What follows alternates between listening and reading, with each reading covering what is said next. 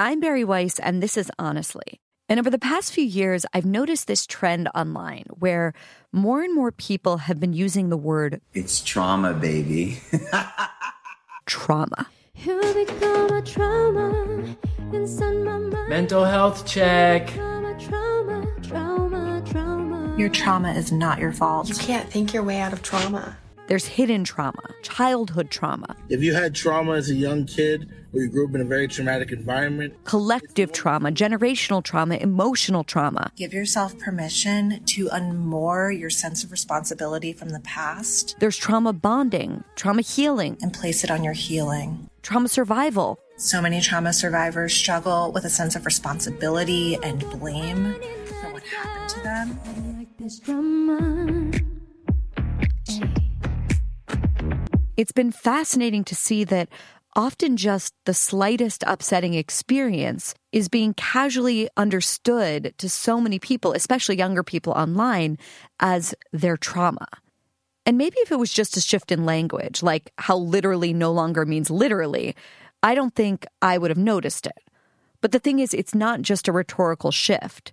There are new studies showing that younger Americans are reporting that they feel like they're living under near constant trauma.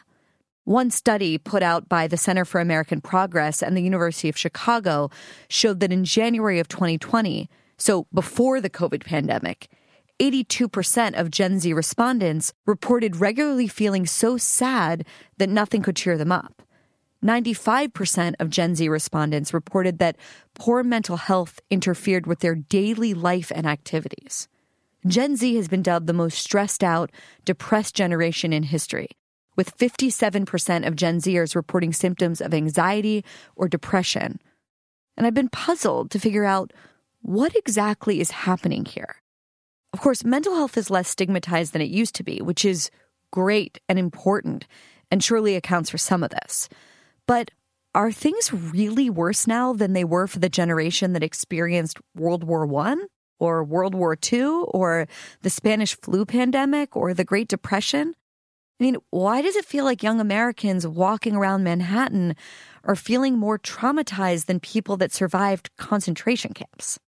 And so I reached out to my guest today, George Bonanno. He's a professor of clinical psychology at Columbia University, and he heads their loss, trauma, and emotion lab there. He has spent 30 years studying the nature of human resilience in the face of loss, grief, and what he calls potentially traumatic events. His new book is called The End of Trauma, and his research on these subjects will be surprising, not only to therapists and those in the psych field, but I think to anyone who feels a bit confused about this cultural moment. I left this conversation with a good deal more hope than I started with, and I hope that you will too. Stay with us. You'll become a trauma inside my mind. You'll become a trauma. There's so much more to Jewish history than persecution. I know it's sometimes hard to believe that when you talk to Jews, but trust me, there is. And in Jewish History Unpacked, the newest podcast from the people who brought you Unpacking Israeli History, you'll find out about some of the craziest, most amazing, but lesser-known stories that fill the Jewish history books. Given that the Jewish people's history goes back for millennia and spans continents and epochs, there are so many stories you just won't want to miss. You'll end up asking yourself questions that you never thought of, like, was Napoleon actually a hero for the Jews? And why were there so many suicide pacts in the first century? Hosts Yael Steiner and Jonathan Schwab will fill you in on what happened, how it happened, and why all of these ancient stories still matter. You can find Jewish History Unpacked wherever you listen to your podcasts. You're about to hear a preview of The Jordan Harbinger Show, where we expose how patent trolls shake down innocent victims using legal loopholes and abuse of the system.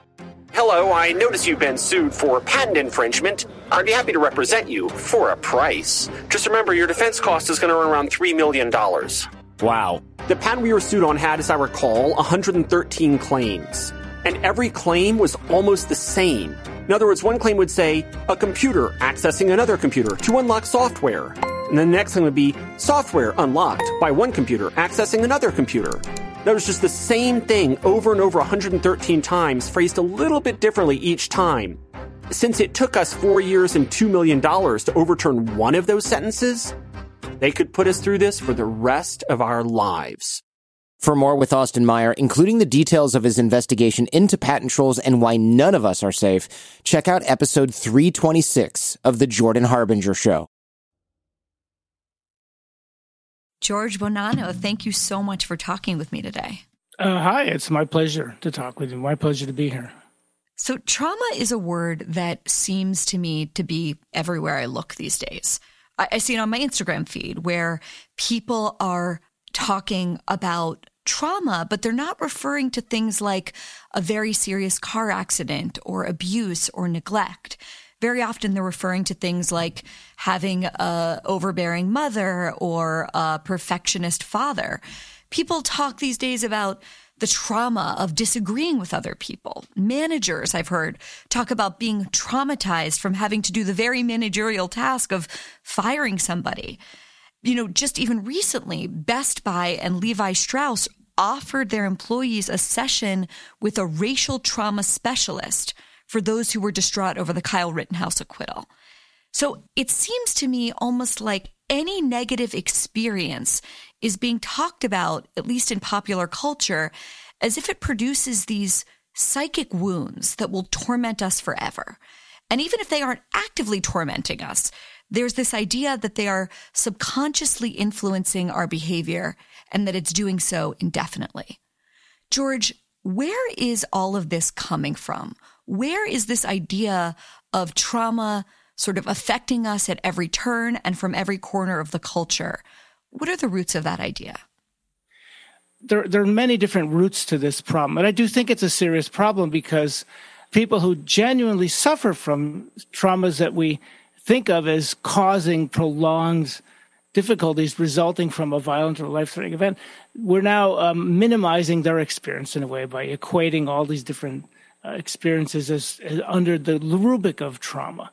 A lot of it has to do with the fact that trauma is a misnomer almost in every case, even in the case of violent or life-threatening events. In my own work, I don't use the word trauma, and I try not to use it. I use the term potentially traumatic or potential trauma. In my publications, I use the acronym PTE, a potentially traumatic event. And that's because no event is inherently traumatic. Even the worst kind of violent or life-threatening event, they're only potentially traumatic. And when a person is deeply affected by one of those events and traumatized, which happens in about 10% of less of the people exposed to the most severe events. Sometimes it's a little bit more. Those people are traumatized. So then we have a potentially traumatic event that in some people results in prolonged trauma reactions. But we know for most people, they don't. These events, even the worst events, don't cause traumatization. They don't cause prolonged trauma in most people. Then when we move to the kind of events you were just talking about, the more mundane everyday events, the kind of things that happen on a regular basis, those events are not traumatic events either. And typically those events will not cause prolonged trauma reactions. They may cause other things like depression or distress. So all of this kind of the way this word is used now in the general culture is really all based on this misnomer. And it's more than just a linguistic shift. It's really, I think, quite dangerous because it harms people. It minimizes people who are generally traumatized.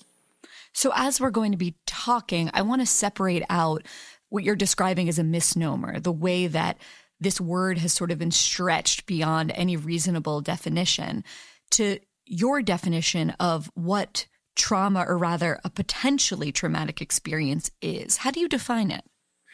Well, actually, I often my work is considered fairly, I don't know what the word would be, radical, or, I've always taken a lot of chances in my work. But in this case, I'm not. A potentially traumatic event is really the characteristic definition in the DSM, what people call the Bible of Psychiatric Disorders. And internationally, we have the ICD, which is the International Classification of Disorders.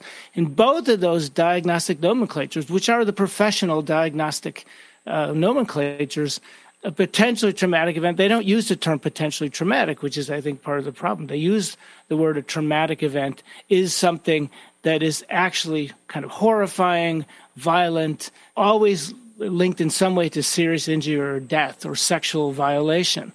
Natural disasters, terrorist attacks. And now we have, I think, also the category of life-threatening medical events. Those are really the extent of those events. And you can witness something, you can experience yourself, something can happen to someone close to you. But those are the kind of events we're talking about. Those are actually what professionally, how traumatic events are defined. And it's even a misnomer using the word traumatic in this case, because in the professional diagnostic manuals, the event is only the criteria, part of the criterion. You need to have had one of these events, and then you need to show trauma symptoms, enduring trauma symptoms. They're two separate things. So let's start with an example to help make this come alive a little bit. And I think it's an example that most people would believe would be truly traumatic. And it's an example that you open up your new book with. It's a story of a man named Jed who had this truly horrific experience. Can you tell us the story of what happened to Jed? Sure. And Jed had just an absolutely horrific experience. He was working in a restaurant in New York City, a very high-end restaurant.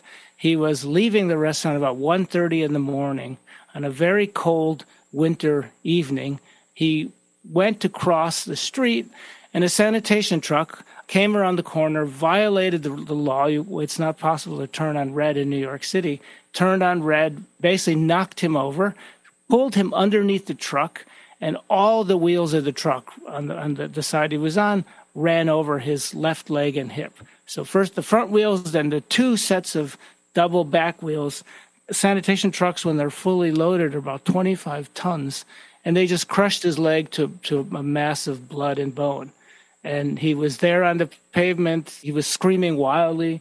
The ambulance was delayed. The fire department arrived. They tried to comfort him as best he could.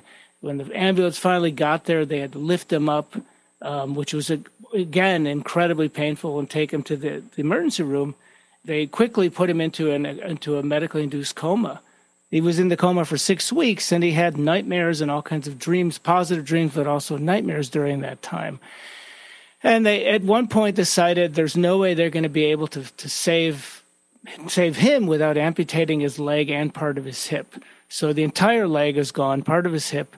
I think he had something like 22 surgeries, and it took about 6 weeks. And about 6 weeks later, they brought him out of the coma, which is a slow process. His family was extremely worried. They were extremely worried. How was he going to take waking up and seeing that a huge part of his body was missing?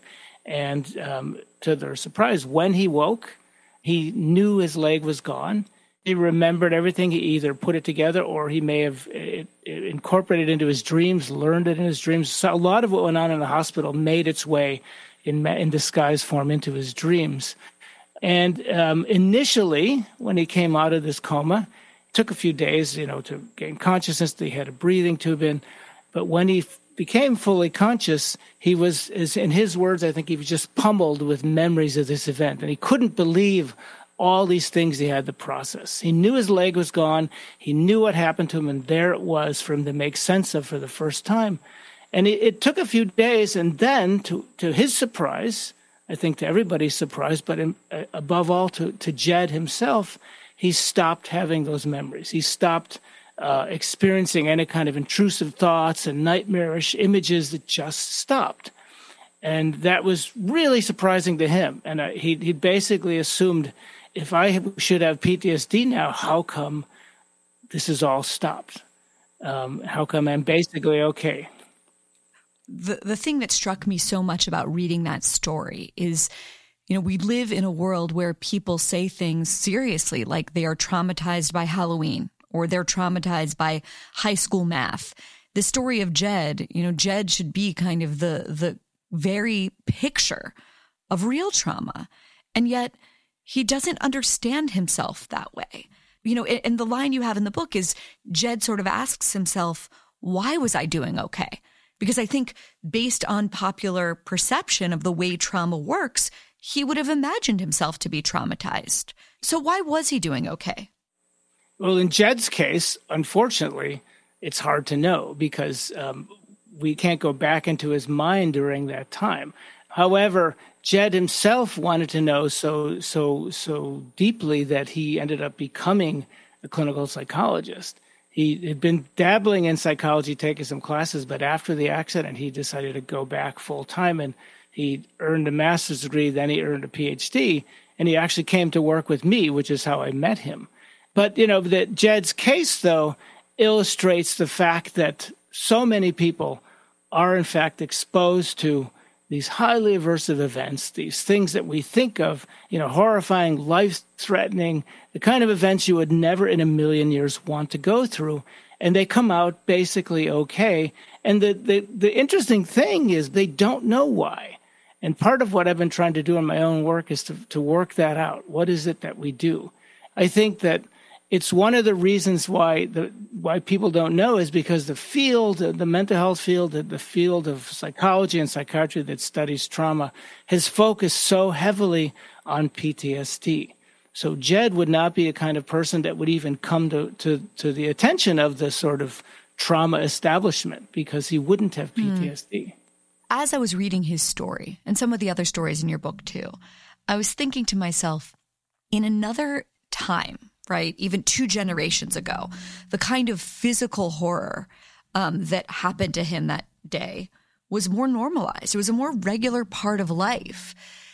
Is there something about the normalcy of horrific events happening, physical and otherwise, that makes us more immune, maybe is the word, to experiencing them as traumatic? I think that historically we have not been nearly as susceptible to the idea of trauma as we certainly are now.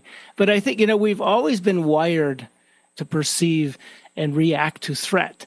And when we do that, we generally have a pretty good set of tools to manage threat. There really was never a PTSD diagnosis until 1980. And there was always been some reluctance on the part of the mental health world to go that route because it's kind of a Pandora's box. And as we've seen in the last 20 or 30 years, we've opened that Pandora's box and we're sort of flooded with it now. But by 1980, it became pretty clear that we do need a diagnosis so we can identify people who are traumatized and people who need treatment. After that diagnosis, there was a great deal of attention and research by the psychiatric and psychological establishments to understand that diagnosis. And most of the people working in that area were looking at PTSD. They were focusing on people that came to them, people that they would find for research purposes who had prolonged PTSD symptoms. And that led to a lot of papers, it led to a lot of books. And the books and papers and articles that were coming out were basically all about the intractability of PTSD, how hard it is to treat, how difficult it is, how damaging it is, etc., which is all makes perfect sense given that that's, what the field does. But that eventually trickles down into the general public. If you look at books about trauma, you don't see many books like mine that are about resilience and about a broader view of trauma. They're generally about how to get through it, how to deal with all these horrific things, how to get over your traumatic event. And those books trickle down to the general public, and it leads to this idea that we are all traumatized, or we can be traumatized easily. And our natural inclination to focus on threat does, in fact, then say, oh my gosh, trauma, oh my gosh. And this is actually one of the other facets of these potentially traumatic events that is completely misunderstood in the general public. Most people, when exposed to a violent or a life-threatening event, do experience short-term reactions from 2 weeks to, a week or, sometimes even just a few days, sometimes even less. It varies depending on the event and the person. But most people get pretty upset. Most people will have what are commonly known as intrusive thoughts, images, maybe even a few nightmares about the event. That's so common. When you're in a situation where you really could have been seriously injured or even killed, something really horrific, it's going to intrude on your mind for a little while. And that's completely, utterly adaptive. Even being a little on edge is adaptive. If you think about just a few, centuries earlier, that was extremely adaptive because you never know how long a threat's going to be around you. Those short-term reactions generally run their course, as I said, in a week or two at most. for most people. For some people, they don't. For some people, they turn into prolonged trauma for lots of reasons. But I have many friends. I had a friend recently who was in a very, very horrible situation, a very scary situation. He thought he was going to die. And afterwards, he told me that he was starting to have nightmares about it. He was thinking about it all the time and feeling uneasy. And he said to me, even knowing what I do, knowing where my views are, he said to me, I think I'm traumatized. And I explained to him very cautiously, because I try to stay out of my friends' lives if I can help it with my information. But I basically said, I don't think what you experience is that out of the ordinary. And I don't think you've been traumatized. If it doesn't go away in a month or two, then maybe you're traumatized. But typically these things go away. And they, in fact, did with this friend of mine. And it's a very common misnomer, a very common mistake people make to think, I'm traumatized now. And I think we've been right now it's ubiquitous in the culture, so we interpret any slight kind of, uneasiness as if we've been traumatized.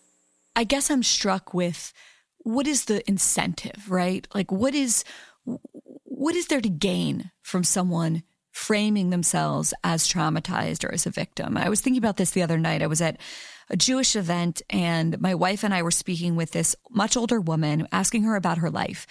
And she had a story that was very typical of that generation. She was born in a DP camp, displaced persons camp. Her father had been part of the Warsaw Ghetto Uprising. He had survived Majdanek, and he lived for the last 9 months of the war in a hole that he had dug in the ground in the countryside. And I doubt, certainly not her, but I doubt that her father would have ever described himself as traumatized in the way that a lot of people in my generation who live very coddled lives describe themselves. So what I want to understand is what has changed. What is the incentive for people to want to sort of hoard their trauma, if I can use that verb? Well, I think because the term, and I'm speculating here, and I don't think I can speak for every person out there, but I think that in general, because the word has become so ubiquitous and the idea has become so ubiquitous, and we become so focused, and it seems to me anyway, we become so focused on everything that can harm us, that when we have something that causes what we think are trauma reactions, it removes us from any responsibility. The event is causing this for me. And I think it's even more ubiquitous with the idea of hidden traumas. It's a very popular idea right now. Most people have gone through at least one and usually several violent or life-threatening events in the course of their life. And we usually forget about those events. Surprisingly enough, we forget about them. And I've had this own experience in my own life. I've almost drowned in a river, in an ice-cold river, twice in my life. I've had a gun pulled on me.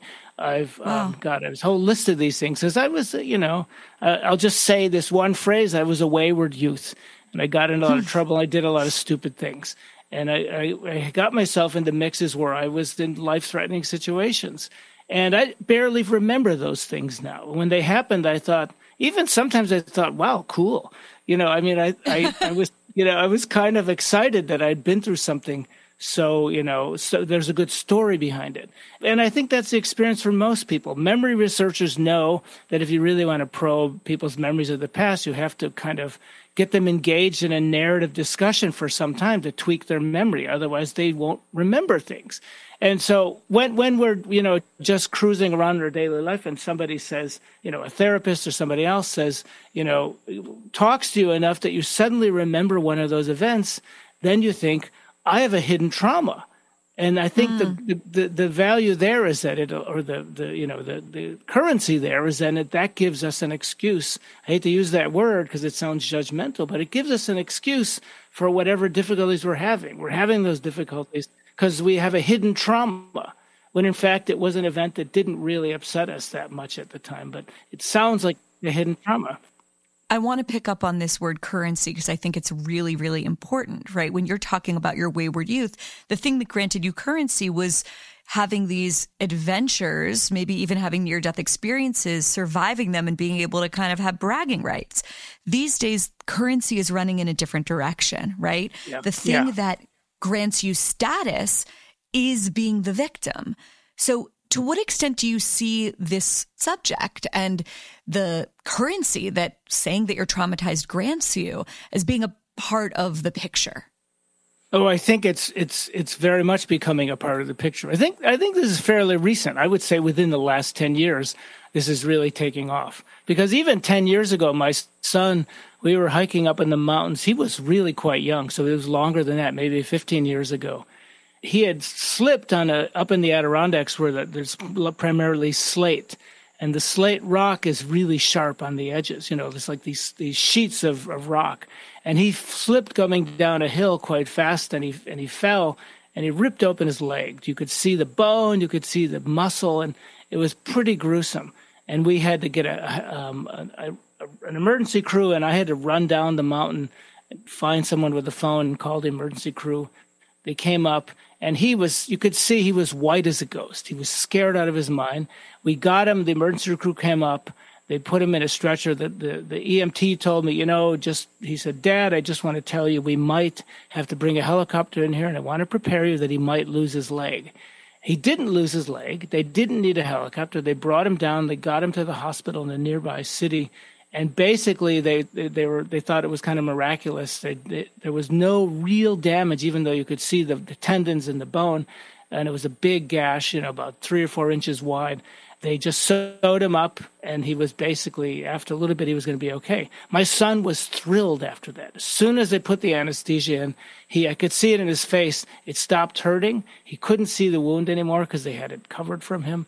And then they did the stitching, and they told him basically, you're going to be okay. And from that point on, he was thrilled because he knew he was going to go to school with a huge scar in his leg. And that was going to give him all kinds of cred, He wasn't telling anybody he was traumatized. In fact, he was telling us that right away he was fine. And so that was only about 15 years ago. I don't know what would happen now. I've now, because I'm a parent and I'm in New York, I talk to the teachers sometimes now. They ask me things, and they now talk about the children like they're made of tissue paper. That the slightest thing, how do I talk to them about this? One teacher asked me, I think somebody's parent had died during the summer, and the child was coming back, and the teacher said to me, what do I do? And I remember talking to her, and I said, how about nothing? The child probably doesn't want to be singled out. He'll deal with it like most kids have done since the beginning of time. It's not a pleasant situation, but he'll deal with it. And I think she looked at me a little bit like, are you serious? And I was quite serious. It is basically what we've been dealing with since the beginning of time. Things happen to us. Speaking of the beginning of time, one of the details that stuck out to me in your book was this example that you use from the Iliad, which is obviously one of humanity's earliest written texts. And it describes these horrific battle scenes in vivid detail. I remember it vaguely from my time at Columbia. But one of the things you note in your book is that even though the text describes horrible loss and grief, there's no mention of anything like lasting trauma. You say, the idea that a dangerous or frightening event might cause lasting psychological difficulties doesn't appear in recorded history literally anywhere until relatively recently. And I read that, I thought, how could this possibly be true? So tell us a little bit more about when it did appear relatively recently, when it started to emerge based on the research that you did for this book. Yeah, that was surprising to me as well. And so I spent a lot of time digging and doing the research. And I think it's pretty much the shared psychological conclusion that, others who have done this similar kind of historical research have come to the same conclusion. I don't think it was the case that potentially traumatic experiences didn't exist. And I don't think it was the case that some people weren't traumatized. I think they were, but there wasn't a way to think about it and understand it until more recently. And the first inklings of it in the 17th century with a guy named Samuel Pepys, who is famous for his diaries. He was an aristocrat in England. But Pepys talks about there was the London fire, and he was in charge by the king to kind of survey the damage of the London fire. About half the city burned, if I'm remembering correctly. And he basically was quite emotionally distressed by it. And for about 6 months afterwards, he was having nightmares. In the diary, he says that he just doesn't know what to make of it. He can't understand, why is he having nightmares? Why is he dreaming of fire? Why is he being anxious in the middle of the night because of fire? He didn't know what to do with that. It still didn't enter into the common, really, language until the late 19th century. Around the late 19th century, there were beginning to be a lot of industrial accidents. And I think it was 1888, there was a book using the word psychological trauma. I think it was called Traumatische Neuroses. It was a German book, neurotic trauma, the neuroses of trauma. It was the first time it was really used as a kind of in relation to psychological events, not physical events. Then came World War I, and there were many soldiers experiencing what we came to call shell shock. And often, though, at the time, many of those soldiers were not believed. There was the famous phrase in England, shot at dawn. They were shot at dawn for their cowardice. World War II came around. It replicated again with World War II. Then the first diagnostic ideas came around, but they were largely blaming the person, blaming the traumatized person for their weakness. And, that just kept accelerating until the Vietnam War and the soldiers coming home in the United States with all kinds of problems that couldn't be treated. So that led to the birth in 1980 of the PTSD diagnosis. But, that the pendulum kept swinging in that direction as we've been talking about, and it just kept becoming more and more and more a part of our daily life, I think, to the point where it's now swung so far in the opposite direction from where it's been historically that we're now becoming sort of obsessed with it. And we see trauma when trauma isn't even there now. So if anything is sort of more abused and overused than the word trauma, I would say it's the diagnosis of PTSD, post-traumatic stress disorder. Let's start by just clarifying, what is PTSD and what isn't PTSD? And can you just help me draw some lines? Because, again, it's just so overused that I'm confused about what it really is. Sure, that's absolutely imperative. Great question to ask. Well, PTSD is unlike most psychiatric disorders in that it has two parts. Most psychiatric disorders are descriptive. So a depression, for example, which is one of the more well-known disorders, has a list of symptoms. That's it. But PTSD is one of the only diagnoses, psychiatric diagnoses, that has an event criterion. You have to have experienced what's called a traumatic event, what I would call a potentially traumatic event. And you have to first have one of those, and then you have to have the symptoms. And the symptoms, until recently, fell into three categories.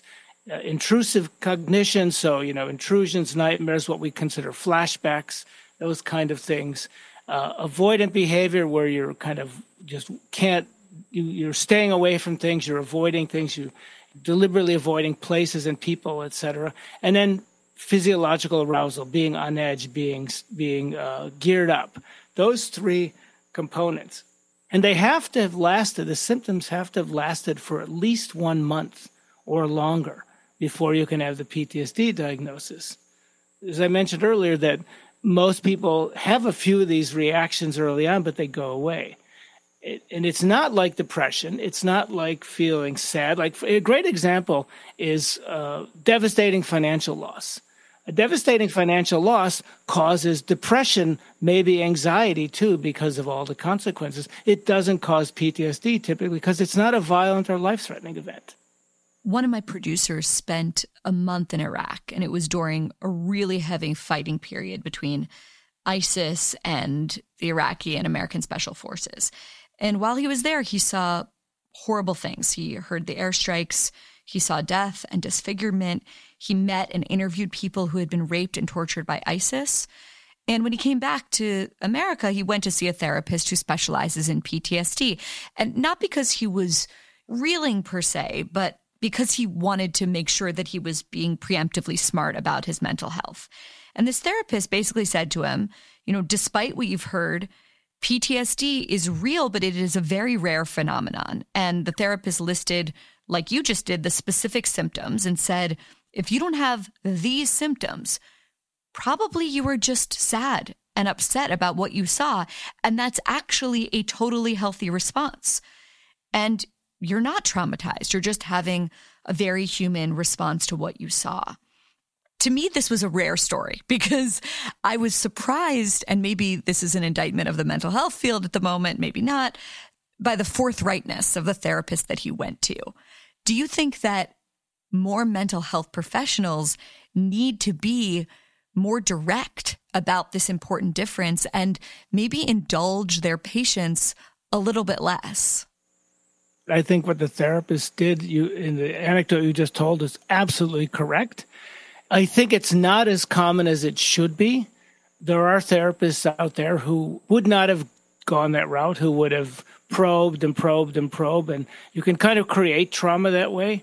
I hate to sound accusatory in that sense, but one can actually create trauma. One can tell a person that, in fact, they're having worrisome symptoms, and that can make them become even more preoccupied, and it can lead to more symptoms down the road. And I wish it were more common than it is, that the therapist would behave more like the therapist in the anecdote. I mean, not to be too cynical, but isn't there a very clear incentive for the therapist to coddle people's trauma because it leads to more sessions, or is that too cynical?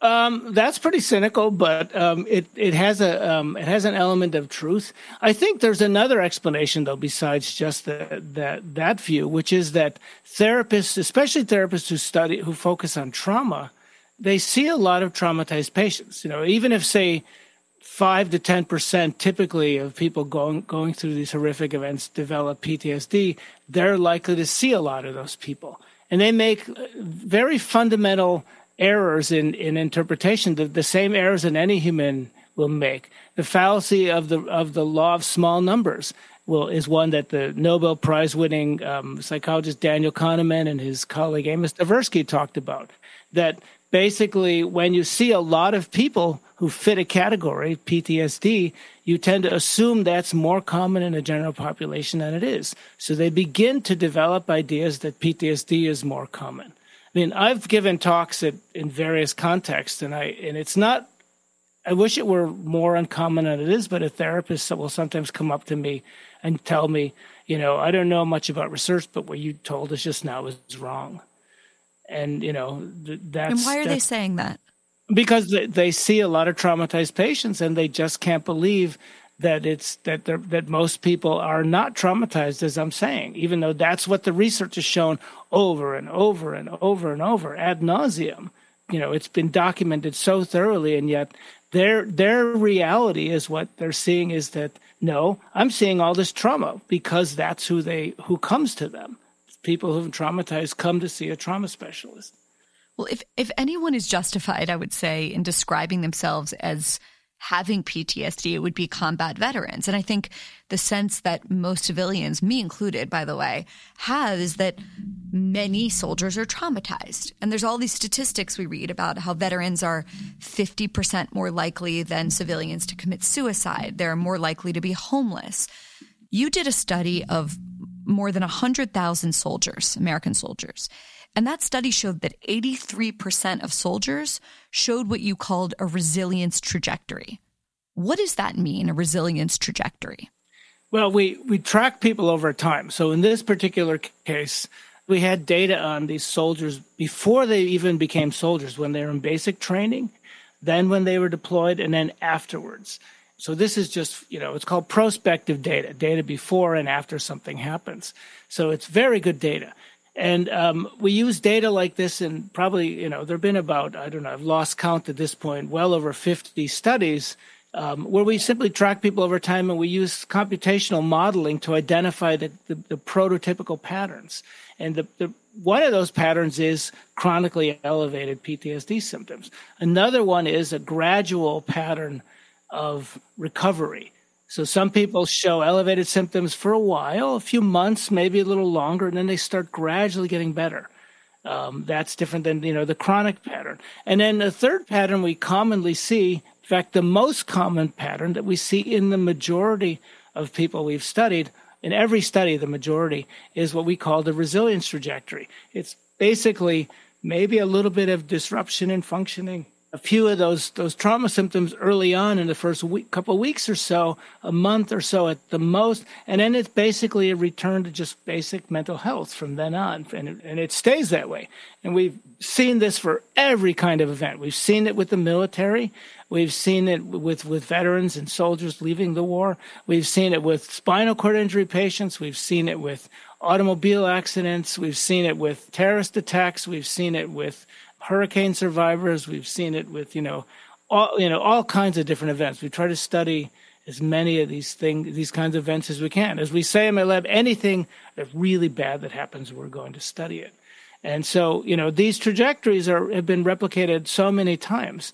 You've probably heard about the replication crisis in psychology. There's a great deal of interest right now in the fact that so many key phenomena in psychology are not easily replicated. Well, this pattern, these patterns that we study have been replicated over and over and over and over.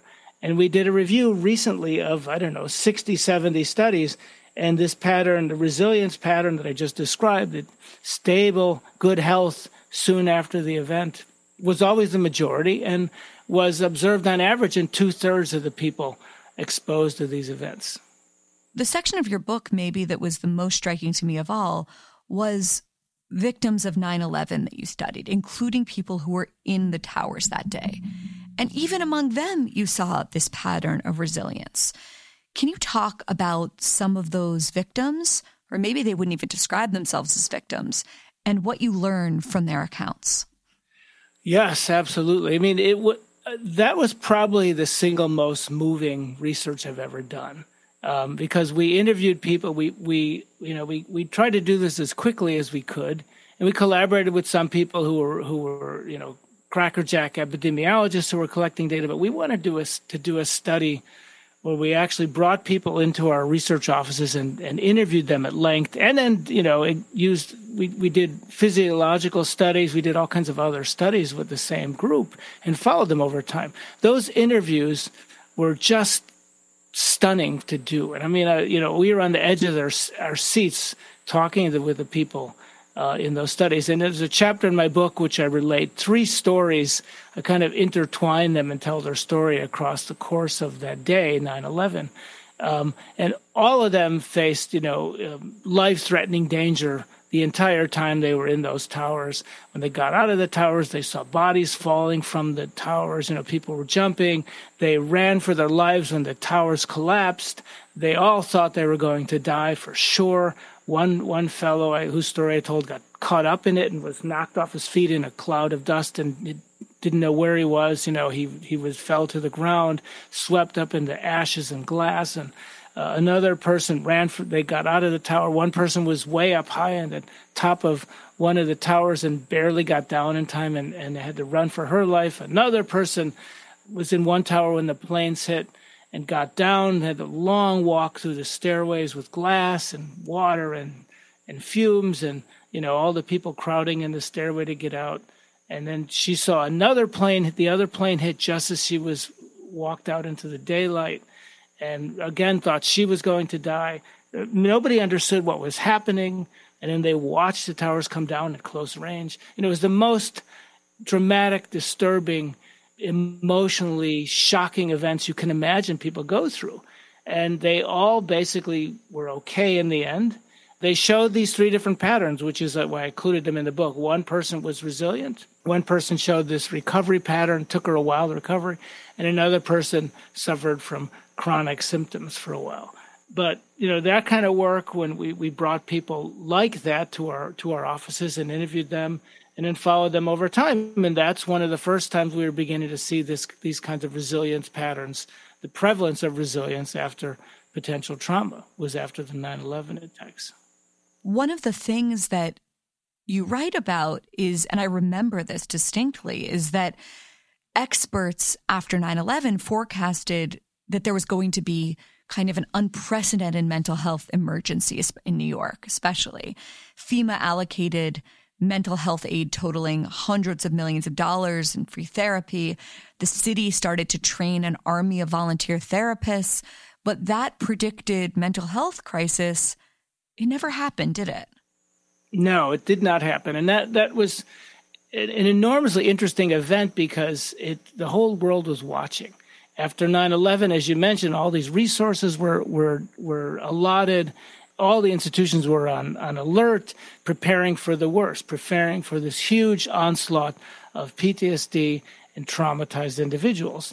And it didn't happen. People were upset, very upset, and there were trauma symptoms early on. But by a few months, they were almost gone, and by 6 months, they were literally almost gone, especially in New York. And there were certainly traumatized people, don't get me wrong. There were lots of people who were traumatized, but they were never the majority. They were never the majority response. Even the people that were right there in the towers and got out, or, even people that were injured in the attacks, the majority of those people were not traumatized. They show no lasting harm. And I think that the lesson here, unfortunately, was not that well learned. In retrospect, a lot of mental health professionals and others, and journalists as well, will basically are not likely to admit that they were wrong about those events. Right. What you're saying is, yeah, it's upsetting, and it should be upsetting, but that's just part of the normal spectrum of human response to an upsetting event. It's not necessarily traumatizing, and that's the distinction. That's absolutely the distinction.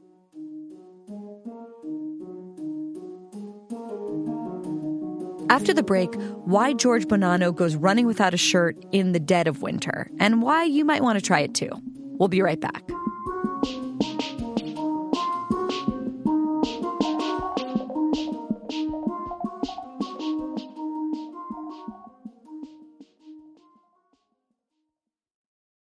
Bank of Clark County is making it easy to give to local charities. We're featuring a different one at each of our Bank of Clark County locations. To find out how you can support their good work, visit our website at www.bankofclark.bank or follow us on our social media channels and the hashtag GiveWithBOCC. Happy holidays from all of us at Bank of Clark County. Member FDIC.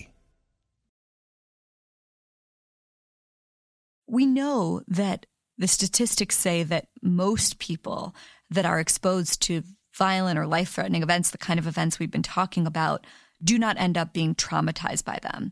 And you have this phrase that stuck with me from your book, and you basically say, as you've said, that those events are only potentially traumatic, and here's the key line, a good part of the rest of it is up to us. I know a lot of people who will find that idea extremely hopeful, because it means that we don't have to be the victims of our experiences or our circumstances. But I also can hear, and I hear them in my head right now, people who would be sort of enraged or upset by that idea, because you could see it from the perspective of it putting a burden on people who have been traumatized as if it's somehow their fault. In other words, they could have chosen to respond differently. Do you get a lot of pushback from people about that theme, that this notion that a good part of the rest of it is up to us? To some extent. I mean, I try to emphasize that a certain chunk of people will always be traumatized by these horrific events. It's a smaller chunk than most people think, but there are complicated reasons why one person is traumatized and most people are not.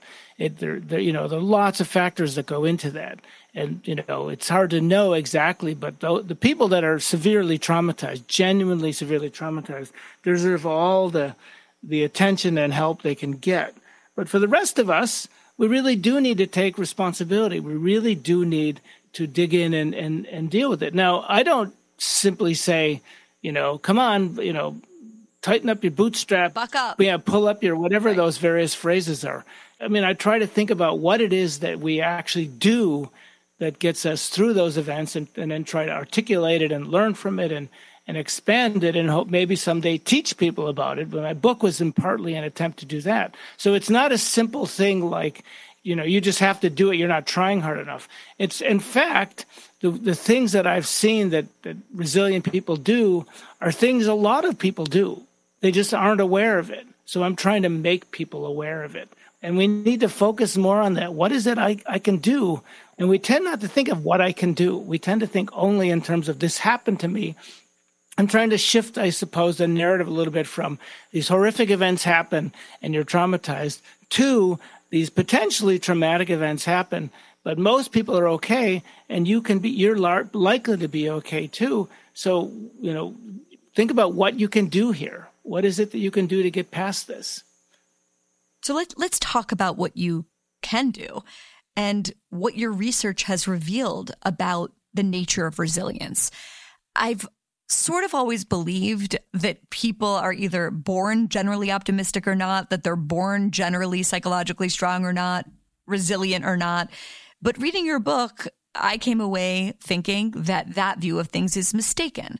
Tell me why. Well, I think that we basically are actually generally resilient and generally psychologically capable. We just don't know it. And I think that we've fallen into the trap, I think, and this kind of goes hand in hand, I think, with the idea that everybody's traumatized. There's also the idea that if you're resilient, it's because you have the magic pieces, you have the magic traits.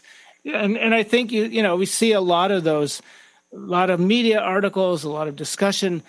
Anytime something major happens, the 5 traits, what is it? What are the magic pieces that resilient people have? The 7 traits, the 3 traits of highly resilient people. But in fact, that's completely wrong because there are no magic traits. Nothing works all the time. Everything in nature has costs and benefits. Everything in nature is bound by a situation. It works sometimes, in other situations it doesn't. And those are simply strengths we might have or tools we might have, those traits. But they're not going to just magically get us through an event. We have to work it through each time. We have to actually embrace it, and we have to struggle through it. There's no way around that simple fact. What I appreciated so much is I had been thinking about resilience as a noun, and you're describing it more as a verb. You say resilience is really a process rather than a trait that's inherent in a person. Can you explain what the process of resilience looks like? Yes, absolutely. You are resilient to something. So it is definitely, and it is a process. So as I've said, we've tried to understand it for a long time, and we finally came up with began to break it down into some key components. And I call the overall thing flexibility. And it has 2 key components. One is a mindset, a way of thinking that we all are capable of having, I think. And it's kind of an attitude, way of thinking, a conviction that I'll deal with this. I'll get through this. I'll do what I have to do, and I'll get through it. And that's a simple way to think. And we've been like that, I think, as humans have always been like that to some extent. We can break it down into optimism, something we call challenge appraisal, confidence and coping. But, it's really anything that a person can do to develop this attitude or to reinforce this attitude.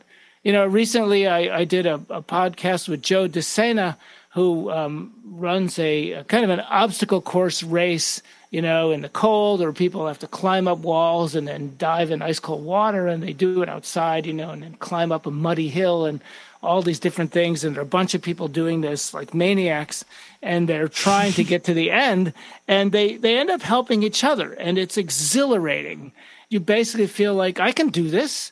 I didn't know I could do this. I do in my own personal life, I do this weird thing where I run outside just in my shorts and sneakers all winter long. And I run on the step. No shirt. I run on the steps in the park. And I'm a skinny guy. I'm basically a skinny guy, so I don't have much body fat on me. And I'm getting older, so as you get older, you have a harder time. Your metabolism is slower, and you just don't generate the heat like you did. But I'll go out there, all winter long. I do breathing exercises first. I started doing it 6 or 7 years ago. I got down to 0 once, which was the coldest it'd ever been here in New York.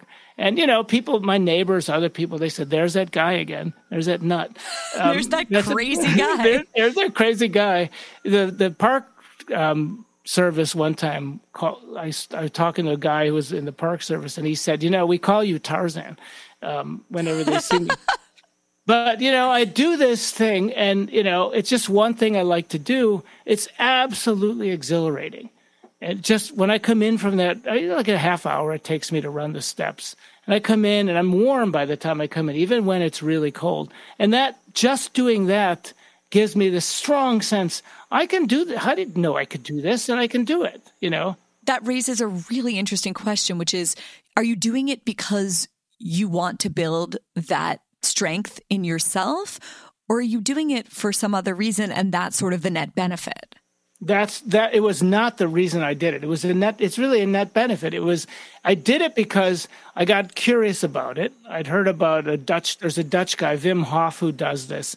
And at first I dismissed it, and then I learned that there were some scientific experiments which showed that his body actually changed when he did the breathing exercises, and then he ran out. He could tolerate cold. He was more impervious to illness. And I used to get 4 or 5 colds a winter. Now I haven't had a cold really for 6 or 7 years. It's kind of remarkable. So I decided to try it really for the health benefits. And to my surprise, I could do it. And then as I did it repeatedly, that began to then have these other effects, which I didn't anticipate, that they weren't really what I intended anyway, that, I could do this. What else can I do? The point is anything you can do to just build this sort of sense of embracing the challenge. That's one part of what resilient people do. And the other part is that once we have this sort of mindset, this conviction, that just makes it a lot easier then to dig in. I like to say we get ourselves in the game. We say, okay, this thing happened to me. I'm having nightmares. I'm really uneasy. I don't know what's happening. What can I do to get past this? And but if you start thinking to yourself, well, I can do this. I can solve this problem. And then we get into what I call the flexibility sequence. It's a series of steps we've observed that most resilient people go through. They first focus on what's happening to them, kind of taking stock. So what is happening right now? Okay, I'm having nightmares. I'm finding it difficult to concentrate. I'm on edge. I'm nervous. I think something's going to happen when I have this undifferentiated sense of dread. Okay, well, what can I do about that? Well, I'm good at talking to people. I'm good at distracting myself. I'm good at, doing research. Or I'm good at seeking out help. Whatever we're good at, we can dig up and try it out. And then the third part is just what we call the feedback monitoring. We basically pay attention. I tried something. Did it work? Do I feel better? If it did, great. You've got a little check mark. Okay, this works. This helps me. If it didn't work very well, you still don't feel good, then you try something else. And you keep trying things.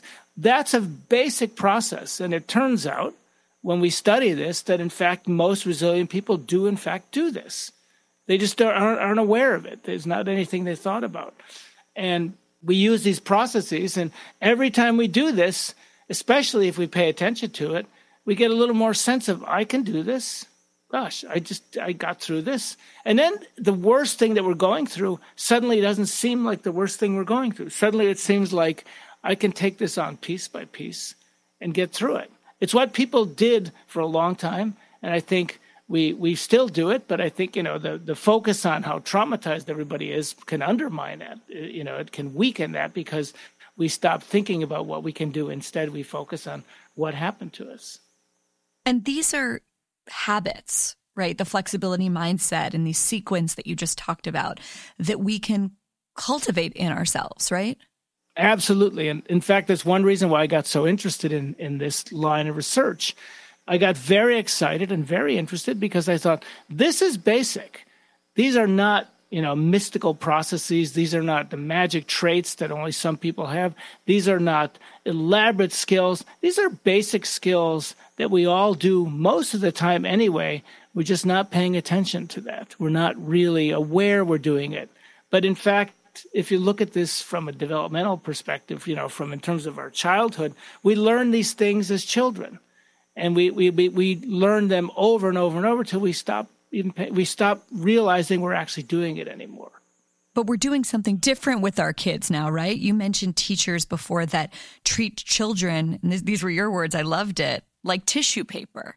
It seems like we're not cultivating habits of resilience in our kids. It seems like we're cultivating habits of fragility.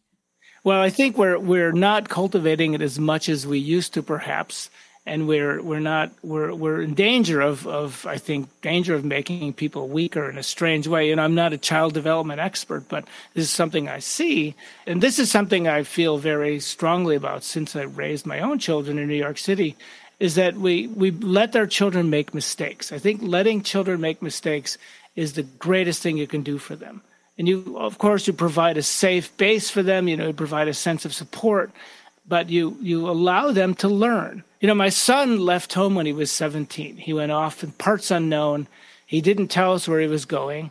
And this was really hard for a lot of people. It was less difficult for me because I did the same thing when I was 17. I made a lot of mistakes, and I had some serious things. I mentioned potentially traumatic events, but I learned a great deal from that. And I think I saw this in my son. He came back a much wiser, healthier person. So he didn't go to college? He just began college now at the age of 23. So when he went off when he was 17, where did he say he was going?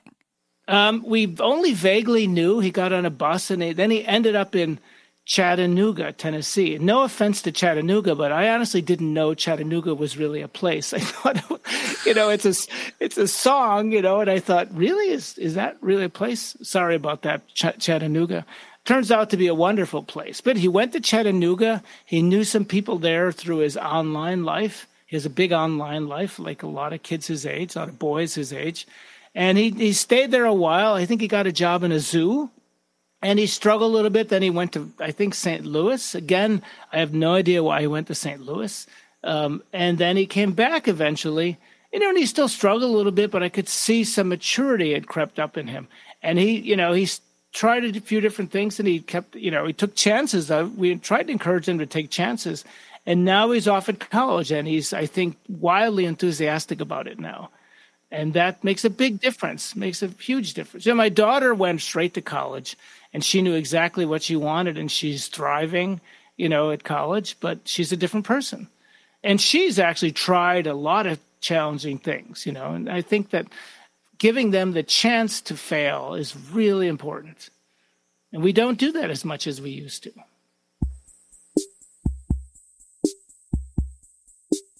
Well, George, next time I'm in New York City and on the Upper West Side, I will look for the skinny Tarzan running in the park, and I will use it as a lesson to remind myself that I am capable of much more resilience than maybe I realized. I think that your book is just such an important antidote to the popular perception of how fragile we all are, and reading your book made me hopeful. It was a good reminder of how much human beings are capable of overcoming, and a challenge, I think, in a great way to your readers about what's possible in their own lives, even in the most trying circumstances. So thank you so much for your book, and thank you so much for coming on today. Thank you, Barry. It was absolutely a pleasure talking with you. Thanks for listening. As always, visit us at honestlypod.com. Send us tips, story ideas, or your quick questions.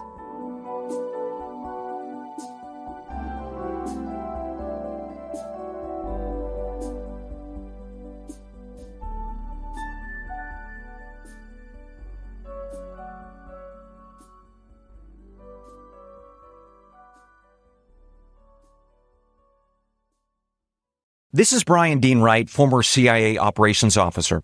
By now, you've probably heard of my podcast, The President's Daily Brief. We travel around the world talking about the most pressing news of the day. And the goal is to take complicated issues, both here and abroad, and make them really simple to understand. We also talk about solutions to the problems that we discuss, just like the actual brief delivered to the president each day in the Oval Office. So download and subscribe to the President's Daily Brief, available on all major podcast platforms starting at 6 a.m. Eastern, Monday through Friday. It'd be a pleasure if you joined us.